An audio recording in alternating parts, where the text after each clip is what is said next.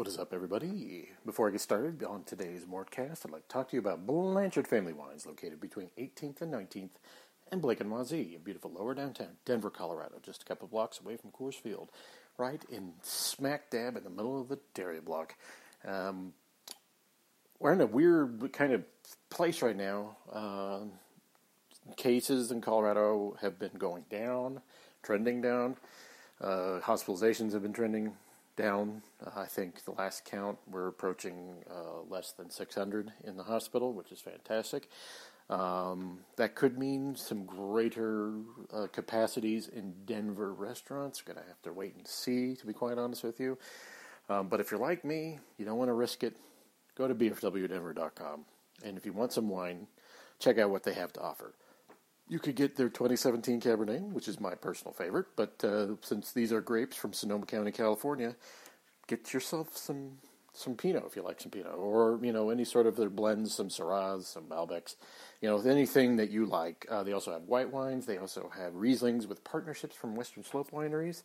One's called Restoration, the other one's called Storm Cellars, and one in the Elk Mountains, which I wasn't aware of, but that one I'm curious to try when I actually make it back into Blanchard, hopefully when it's safe to do so. Really one of my favorite places to go in Denver. They are a local business, so please give them all your support you can possibly give them. Local businesses are really struggling right now, and they need your help. So, Blanchard Family Wines, located between 18th and 19th and Blake and Wazee, beautiful lower downtown Denver, Colorado, just a couple blocks away from Coors Field, right in the middle of the dairy block. There you can go to book your virtual wine tasting at bfwdenver.com or select a bottle of wine to have delivered to you, shipped to you, or you can go pick it up curbside. They're on Facebook and Instagram under Blanchard Family Wines. When you go in or you talk to them, tell them Jeff Morton from CSG Podcast sent you there. What is up, everybody? Thank you all for joining us in the latest Mortcast, part of the CSG Network. I'm, of course, your host, Jeff Morton. All right, the last time we talked, we were talking about the Nuggets going on. They managed to squeak out a win, against the Oklahoma City Thunder. Actually, not squeak, but they managed to get a win against Oklahoma City Thunder. And then they're going on this rough road trip, which included a back-to-back games against the Phoenix Suns. And it's interesting to talk about it because the Nuggets won both of those games. The second game was far less impressive than the first. Both were overtime games, and the second game was a two-overtime game. However, we're seeing a trend here, specifically when it comes to the power forward position, specifically when it comes to Paul Millsap, that needs to be addressed here. A couple months ago, I spoke about how getting old sucks and how it happens suddenly. It doesn't just happen in a vacuum, right? 3-4 years ago when Paul Millsap signed here, he was a different player. Much more agile, much more athletic player. He is not that player anymore. He was 32 when he came here. He's now 36, almost 36. And I can, as I've attested on this podcast, and as people know who followed me on Twitter, look, I am old. I am far older than Paul Millsap, but I am old, and I understand what it means to get old suddenly. For me personally, it was the fact that that my hangovers would get worse. I got substantially worse as I got older, which is one of the reasons I don't drink as often as I used to anymore. But that's something that generally happens with age. There's a lot of other things that happen with age, including, hair loss, blah, blah, blah, right? No one needs me to describe it. No one needs me to describe what is going on. That is something that Paul Millsap is going through that right now. Right now he is experiencing something that we all go through, and it with athletes, it just happens overnight. You're not the same guy anymore. Yes, with some athletes, it's injury. With other athletes who are generally not, until he got to Denver, Paul Millsap wasn't exactly known to be injury prone. His issues were largely based on, at least since his second year here, the fact that he was getting older. And then you saw when they approached the bubble, last year. After having what was, I think, a pretty good season heading up to the bubble, there was the gap from March to July between what they were doing, and then suddenly he looked not good. And that's continued into this year. And it just happens. I think we all understand this. We all are cognizant of it. So rather than me rehashing my podcast from a couple of months ago, I'd like to address how you, what I've seen and how you can manage it. It was very clear to me, a couple things happened yesterday with Paul Millsap. In the second quarter, there was a stretch of basketball where Millsap completely blew a attempt to get an entry post pass to him because he was getting out-muscled by a smaller player, and then was completely out of position and the play blew up. And then on the other end, he looked to be so gassed that his only kind of resort was to push the player who was shooting a three. He pushed him. And that's not something that Millsap does. It is not something that he is known for. He's not a guy that's like goons people up. But it was startling. But at the same time, if you've been watching this year, Millsap will go through periods where he is, more akin to his normal performance level. And then he will revert back to what we've been seeing through a lot of this season, which is extremely, extremely poor production from a starting player. And it is something that is indicative of a player who is reaching a point where their age is overwhelming their athletic talent. But we have seen a couple games this year where Millsap has really shown out. The Nuggets have done, in my view, a poor job of putting him in a position to succeed. Having him in the position he is right now is not emphasizing his talents. And I'm not necessarily talking about starting versus coming off the bench. That's a reductive kind of argument, kind of like what I've been saying about Michael Porter Jr., when the reality with MPJ is that he just needs to play with Jokic as much as possible, regardless of whether he comes off the bench or starts, right? With Millsap, it's a little different. Millsap, doesn't matter if he starts or not. I think that people get caught up in the starting thing, particularly when you get to a player who is, I think this is his 16th season. You are coming up to a point where the veteran savvy helps you in certain areas, but what happens is his shifts tend to be too long. He doesn't get opportunity to feast against lesser players, i.e. people in the bench units. So he gets kind of lost in this. I mean, it makes it look worse than he is. His starting shift should be shorter. And I keep coming back to this, and people who've listened to the Mortcast for, however long I've been doing the solo Mortcasts will know that I bring up what George Karl did with Dante Jones. Now, Dante Jones at that time was not an old wily vet. He was, still relatively young in 2008, 2009. But what George Karl did with him was he just played him for a designated stretch. The start of the first and the start of the third quarter. And that's what he would do.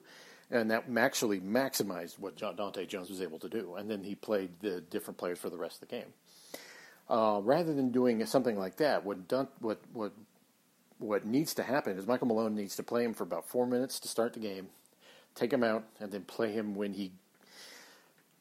in a larger bench role and put JaMychal Green playing with the starters as much as possible. If there's anything that we have seen this year is that JaMychal Green has been such a positive on this roster. I think he is being wasted in bench duty. He needs to play a greater role in helping this team get off to better starts. One of the big issues right now is that the Nuggets don't start games very well. And that's going to catch up to you when you get into the NBA. You just can't have, particularly halves of basketball games, where you just are not functional. And some of that is the Nuggets have a very discombobulated starting lineup. The lineup is when they go through droughts, it is largely because the three players who are not Jokic and Murray tend to go dry at the same time. The easiest fix right there is Paul Millsap, and not in the sense where he shouldn't start, but he should be given an opportunity to feast on bench units. And I think part of that has been frustrating. And Malone did that more last year, and I think he just doesn't know how to handle Paul Millsap being this ineffective. I don't think he was prepared for it. I think he has become, in a sense, a symbol of what Malone is trying to hang on to rather than moving forward, when all the indications point that JaMychal Green should have a greater role and Paul Millsap should be given spot duty on bench units when he has a matchup advantage. And I think Paul Millsap would be okay with this. Like I said, start him for 4 minutes, bring him back in the second quarter, have maybe play alongside JaMychal Green in a small lineup that features Michael Porter Jr., have him come in and be a guy who gets matchup advantages against players who aren't as good. Because Millsap's wily veteranness isn't like Andre Miller. Andre Miller was able to outsmart people at the end of his career. But he was able to do it at a point where his own disadvantages weren't going to hurt him as much. Andre Miller was old and slow by the time we get to 2012, 2013, right? But he was also able to exploit the actual disadvantage, the people who were more athlete than they were basketball player. He was able to exploit that and turn it into, everyone knows what my Andre Miller would do. It's a little different when you're a power forward. You're a big guy. And a lot of the players at your position right now are stretch fours. And they're bench players, or not bench players. They are players who will shoot threes. And what's happening is that Millsap's actual physical talents in being able to close gaps and being smart on defense are being minimized because he just doesn't have the pep in his step that he used to have. So, rather than having this gaping inefficiency where the Nuggets are ending up behind the 8 ball after every first quarter, the Nuggets could mitigate that by bringing JaMychal Green in earlier. Bringing him in, after 4 minutes, and then cycling Millsap back in to where he's not having to be exerting himself in a way that is not conducive to him being a productive offensive player. And let's face it right now, there are games where Millsap will get 0 points, 2 points, 4 points. And a lot of it is because he just doesn't have that physical advantage anymore. And it is part of the contribution to where the Nuggets are not, able to get out to good starts. When I've talked about staggering lineups, this is part of it. Learning how to maximize your players' abilities is part of the next level you take as a coach, hopefully. And Malone has, as we've seen, struggled mightily with that this year. Mightily.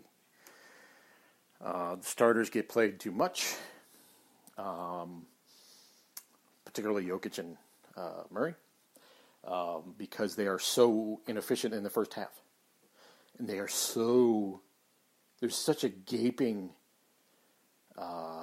gap. There's such a gaping issue right there with the starters are great, But now what's happened is the bench has come in and they've kind of solidified themselves a lot more. But the Nuggets kind of have they just get behind the eight ball. And what's happening is the starters, as good as Jokic, this should give you an appreciation of how good Jokic has been this year, right?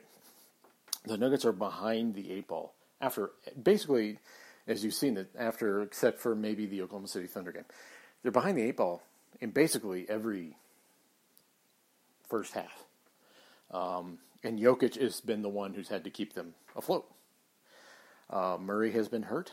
Murray had a good game on the second night of a back-to-back that he probably should not have been playing. Just throwing that out there. But Jokic has had to lift a tremendous amount because the lineup is just so inefficient. And they're starting to find themselves, but the problem has been their starting unit, particularly the Harris, Barton, and Millsap trio. They will have good nights and bad nights, and Millsap's bad nights are outnumbering his good nights. I understand the good stuff that Gary Harris brings.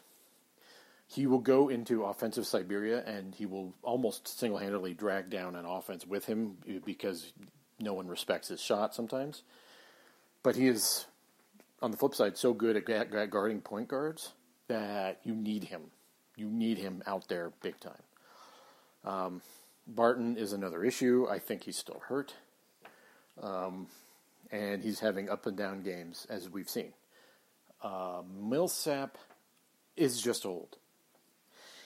And you add those three together, and Jokic and Murray are just having to do so much lifting, particularly Jokic. It's amazing he's as durable as he is. As much of the load he's had to bear this year. And look, I've said it before, I'll say it again. The Nuggets are now 9-7. They started out, if we go back to when they were 6-7, I can count on my hand probably about 3 wins that the Nuggets had, even when they were playing bad opponents, that they wouldn't have had if Jokic wasn't out there. He has had to lift a tremendous amount. And a lot of it has to do with the Nuggets have just not found any lineups. It's, like I said, starting to coalesce. But until they learn to maximize what Paul Millsap can do and what he can provide, there's still going to be this gaping inefficiency in the starting lineup that you are going to get a giant, on more nights than none, you're going to get a giant zero from the triumvirate. And Jokic and Murray are going to have to do a whole bunch of heavy lifting. Notice I haven't been talking about Michael Porter Jr.'s role in this, all right? That's going to take care of itself. Malone has no choice, right? The choice is forced upon him. He's going to have to give Michael Porter Jr. a bigger role. I'm talking about guys that are his trust guys right now. And Malone and Millsap particularly is having such a hard time. And maybe it's time to give him a different role where he starts and plays more minutes with the bench unit to where he can exploit those mismatch problems and mismatches and inefficiencies in second units rather than being kind of the glaring donut hole in this starting lineup. All right, well, thank you all for joining me on the latest Morecast. I will be talking to you guys hopefully soon. Goodbye.